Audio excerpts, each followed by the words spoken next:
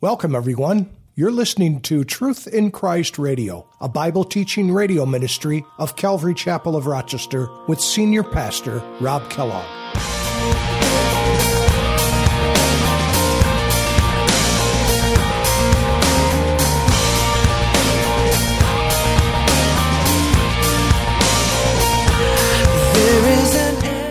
But when the kindness and the love of God our Savior toward man appeared, not by works of righteousness which we have done, but according to the mercy He saved us through the washing of regeneration and renewing of the Holy Spirit, whom He poured out on us abundantly through Jesus Christ our Savior, that having been justified by His grace, we should become heirs according to the hope of eternal life. Notice what he says in verse 8. This is a faithful saying, and these things I want you to affirm constantly, that those who believe in God should be careful to maintain good works. How amazing is your love? How can I keep from shouting your name? I know I am loved by the King, and it makes my heart wanna sing. Today on Truth in Christ, our good works allow others to see God's grace. Welcome, everyone, to our Bible study for today. Pastor Rob finalizes this part of our study in 1 Peter chapter 2 by analyzing how our good works will allow others to be drawn to God, but those good works will not get us into heaven. Paul reminds us in his letter to the Ephesians chapter 2, "For by grace you have been saved through faith, and that not of yourselves. It is a gift of God, not of works, lest anyone should boast." So even though Peter reminds us to live honorably and do good, we only have power to act this way because we are saved by the grace of God. Let's listen to Pastor Rob with today's message. He will be restored. And then, so after this happens, Nebuchadnezzar is totally blown away. In Daniel chapter 4, verse 34, notice this. A result of Daniel's relationship and devotion to God. Let me read it to you. And this is the testimony of Nebuchadnezzar. At the end of the time, at the end of those 7 years, I, Nebuchadnezzar, lifted my eyes to heaven, and my understanding returned to me, and I blessed the Most High, and praised and honored Him who lives forever. For His dominion is an everlasting dominion, and His kingdom is from generation to generation. All the inhabitants of the earth are reputed as nothing. He does according to His will in the army of heaven and among all the inhabitants of the earth. No one can restrain His hand. Boy, that's a worship service. Do you see the worship in this man? He's worshiping God. This pagan king, his heart is changing, has changed. No one can restrain his word or say, "What have you done?" At the same time, my reason returned to me, and for the glory of my kingdom, my honor, my splendor returned to me, and my counselors and my nobles, they resorted to me again. Nobody was trying to run over the throne and take my place. Daniel was the overseer of it all, and Daniel could have taken the moment and seized it. But he said, you know what? I'm going to submit to this man. Daniel knew his place in God's hand. Do you know your place, where your place is? You can ask God. He's not going to withhold it from you. Be diligent and pray about it. And don't fuss against where He places you. If He places you as number 3 in the totem pole, you be the most faithful number 3 you've ever been. If He's placed you as an under rower, you be the most faithful under rower. If He's placed you at the head, you better be careful. And pray twice as hard, and be faithful in whatever you do. But notice what he says in verse 36. At the same time, my reason returned to me, and as he goes on in that verse, I was restored to my kingdom, and excellent majesty was added to me. Now I, Nebuchadnezzar, notice, praise and extol and honor the King of heaven, all of whose works are truth and His ways justice. And those who walk in pride He is able to put down. Again, Daniel and his 3 fellows, conduct honorable among the Gentiles. Notice the influence and the consistency of their witness to this man. Started off as a man who would just kill anybody, feared. I mean, the kingdom of Nebuchadnezzar and of Babylon was notorious for being ruthless. These guys were trained killers. And God was going to take this Hebrew young man from Judah and his 3 fellows, bring them into Babylon under captivity. And these 4 specifically would be instrumental in the salvation, being part of God's plan for this king to come to faith in Christ. It's kind of funny because remember Saddam Hussein. Saddam wanted to be, he thought himself as an ancestor of Nebuchadnezzar and saw him and Nebuchadnezzar. They even minted coins in Babylon with his inscription and Nebuchadnezzar's on the other side. So he wanted to be just like Nebuchadnezzar. But I wonder if he read the Bible. Because his idol, his mentor, the one he wanted to be like, I believe is in heaven. I pray that Saddam had the same fate. We don't know. But people are watching you. They're watching you and I, aren't they? So these 2 Hebrew men,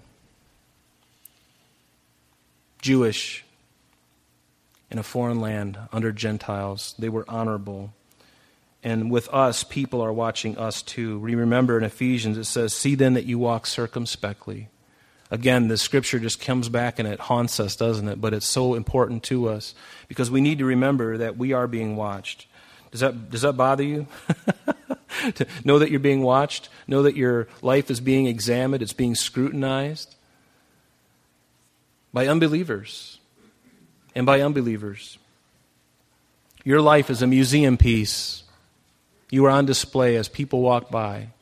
They're looking at you, they're watching you. How are they going to handle this? I heard that both of their parents were just killed in a car accident. How are they going to deal with that? I just found out that so-and-so left her husband, the husband left her. Actually, in our culture, that could be true, couldn't it? Unfortunately. How are they going to deal with that? Where's the source of your power? Where's the source? Where's your strength? We should be careful. And like it says in Colossians, walk in wisdom toward those who are outside. Walk in wisdom, redeeming the time, for the days are evil. Let your speech always be with grace, seasoned with salt, that you may know how you ought to answer each one. And in verse 12 there, we're back in 1 Peter chapter 2 and verse 12. It says, that when they speak against you as evildoers, they may by your good works which they observe glorify God in the day of visitation. When they speak against you as evildoers.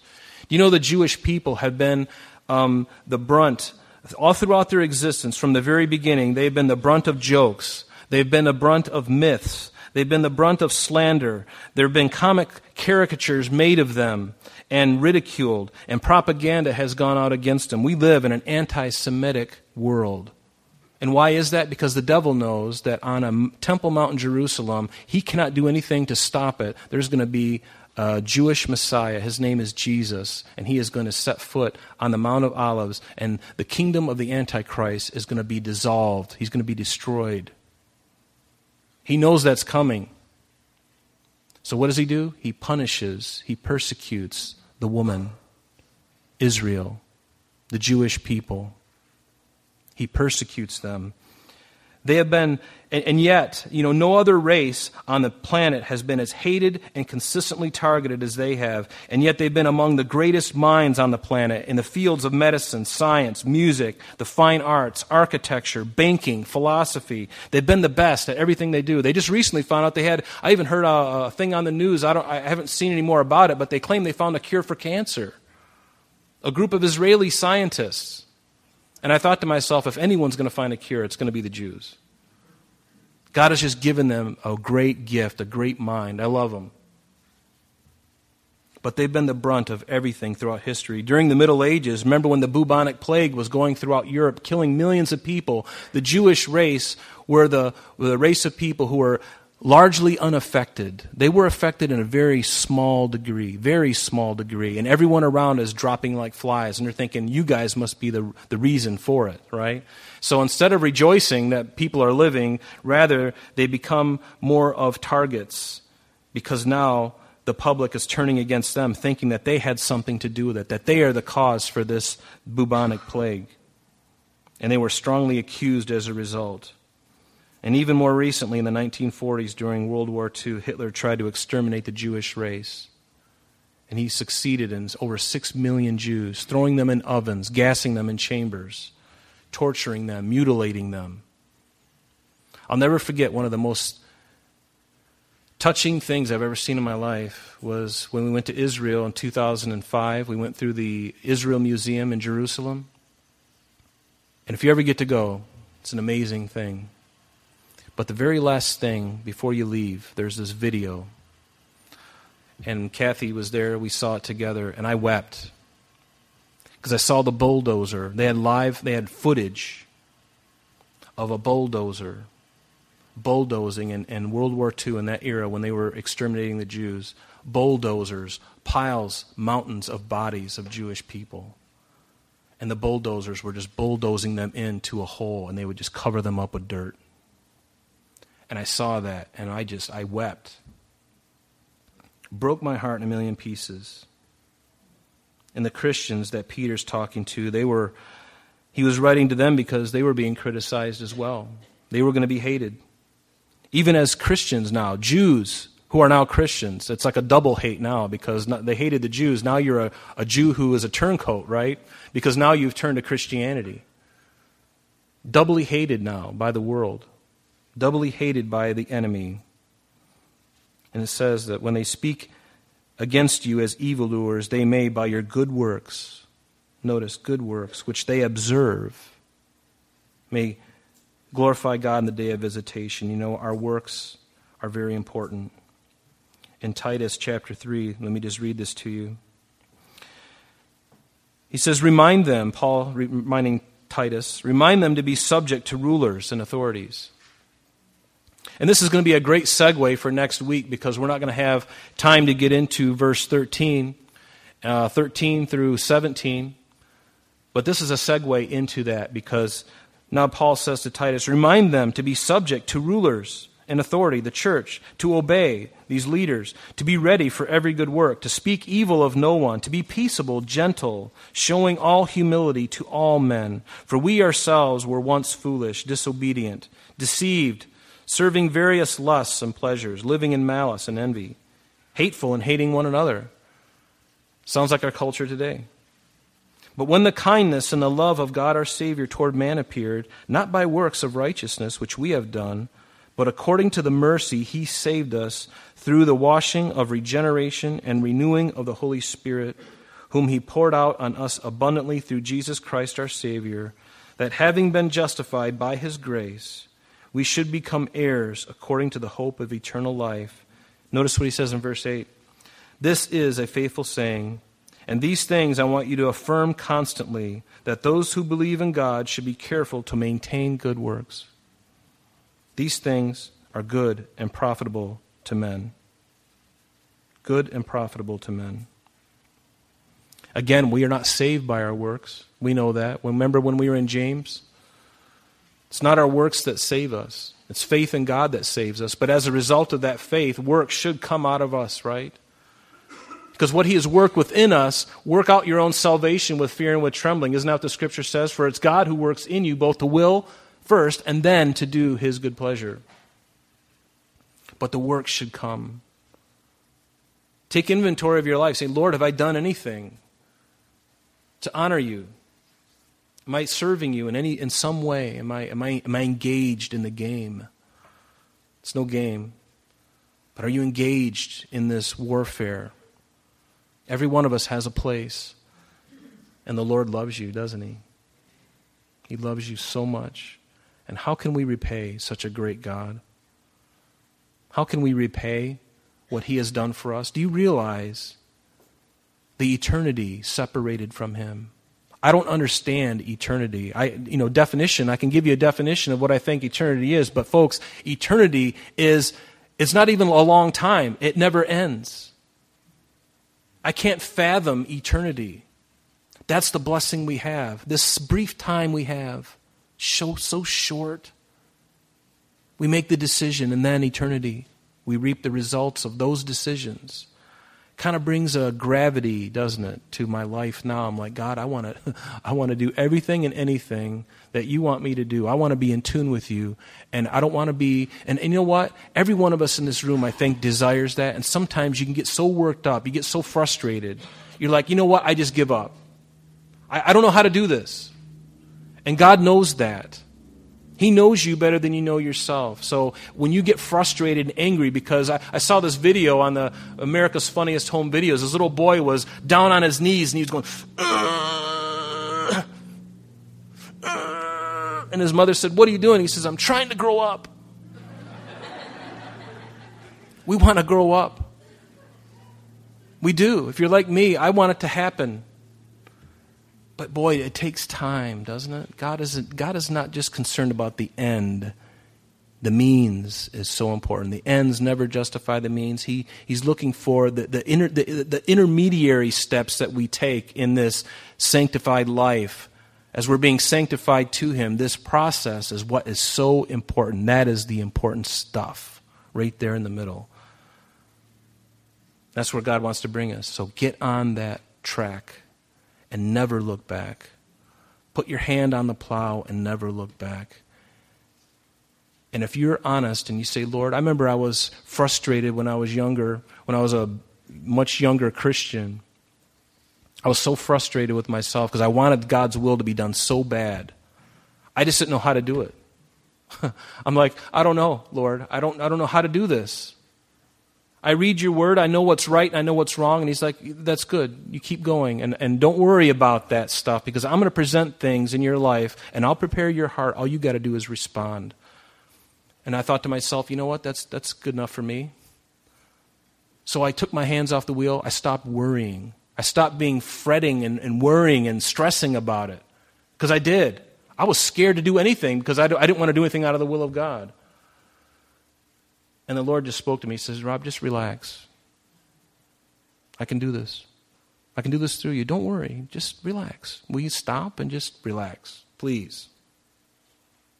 You make my job harder by getting all worried. Just relax and let God. Just read His word, pray, and let Him change your heart. And guess what? He's responsible to bring the things into your life, and you respond to them prayerfully, and you'll find yourself in His will. And you'll look back. I look back on my life now, having worried about the will of God, and finally giving up and saying, I can't do it. I look back now and I see, wow, Lord, how did you do that? How did you do that? Ever wonder? Look back. Take inventory. It's good to write milestones down. Write them down. Because someday you're going to look back on them and you're going to say, when you're feeling really down, you're going to say, I need to know where I've been. And you'll have a record. Amen? So do that. In 1 Peter chapter 3, verse 15, it says, but sanctify the Lord God in your hearts, and always be ready to give a defense to everyone who asks you the reason for the hope that is in you. Boy, what a great hope we have. With meekness and fear, having a good conscience, that when they defame you as evildoers, those who revile you, your good conduct in Christ, that they may be ashamed. For it is better, if it is the will of God, to suffer for doing good than for doing evil. Isn't that true? If you do evil, you're going to suffer, and that's your own fault. But if you suffer for Christ's sake, that's good. That's why Peter and James and John, when they were arrested on the temple and finally brought in before the religious leaders, and they beat them and says, do not preach in this name anymore. They walked away, they were blessed because they were counted worthy to suffer shame for His name. They weren't killed yet. They were beaten. They were severely encouraged not to speak in this name anymore. But our conduct, is it honorable among the Gentiles and the authorities when we submit and obey to that authority? And finally, we're going to end in this one verse, and that's going to be a great segue for next week as we get into the submission to governments and submitting to husbands to wives and wives to husbands and slaves to masters. Here's our verse, Matthew chapter 5. And it's our meditation verse today, I believe. Jesus said in Matthew 5, in that great Sermon on the Mount, he said, "You are the light of the world." Remember, Jesus said, "I am the light of the world." But now he says, "Now you are the light of the world." You're the light of the world. What does light do when it comes into a dark place? It illuminates everything. And sometimes people are squinting because it might be a little bright. He says, "You are the light of the world. A city that is set on a hill, it cannot be hid. Nor do they light a lamp and put it under a basket, but on a lampstand, and it gives light to all who are in the house. Let your light so shine. Let your works, let the very life of Christ, let your light so shine before men that they may see" what? Your good works, "and glorify your Father in heaven." They may see your good works. It is a big deal. It is a big deal.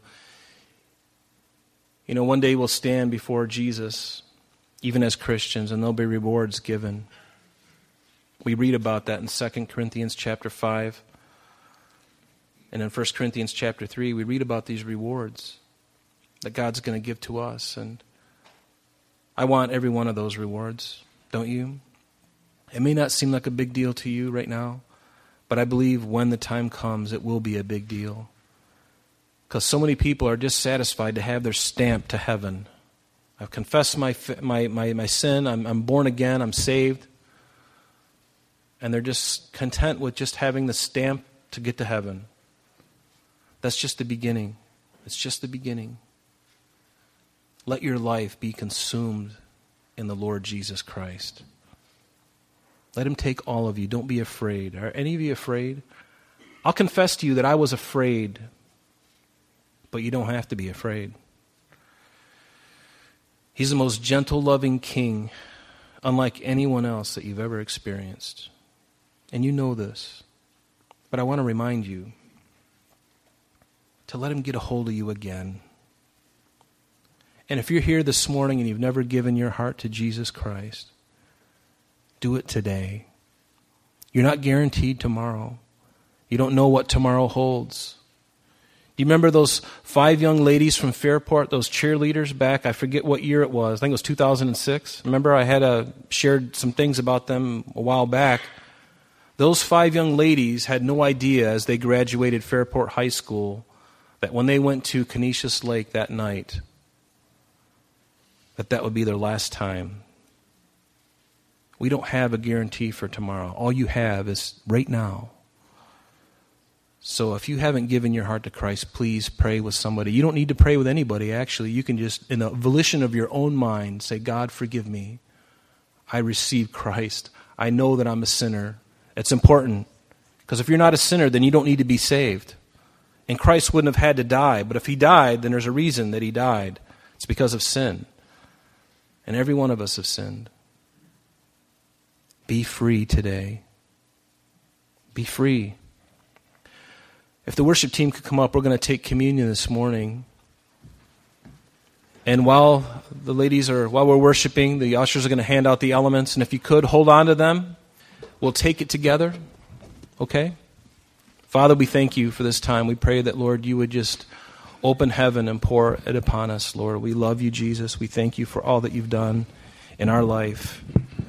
Lord, set us apart and help us to remember the great price that was paid and to love you for it, Lord. In Jesus' name.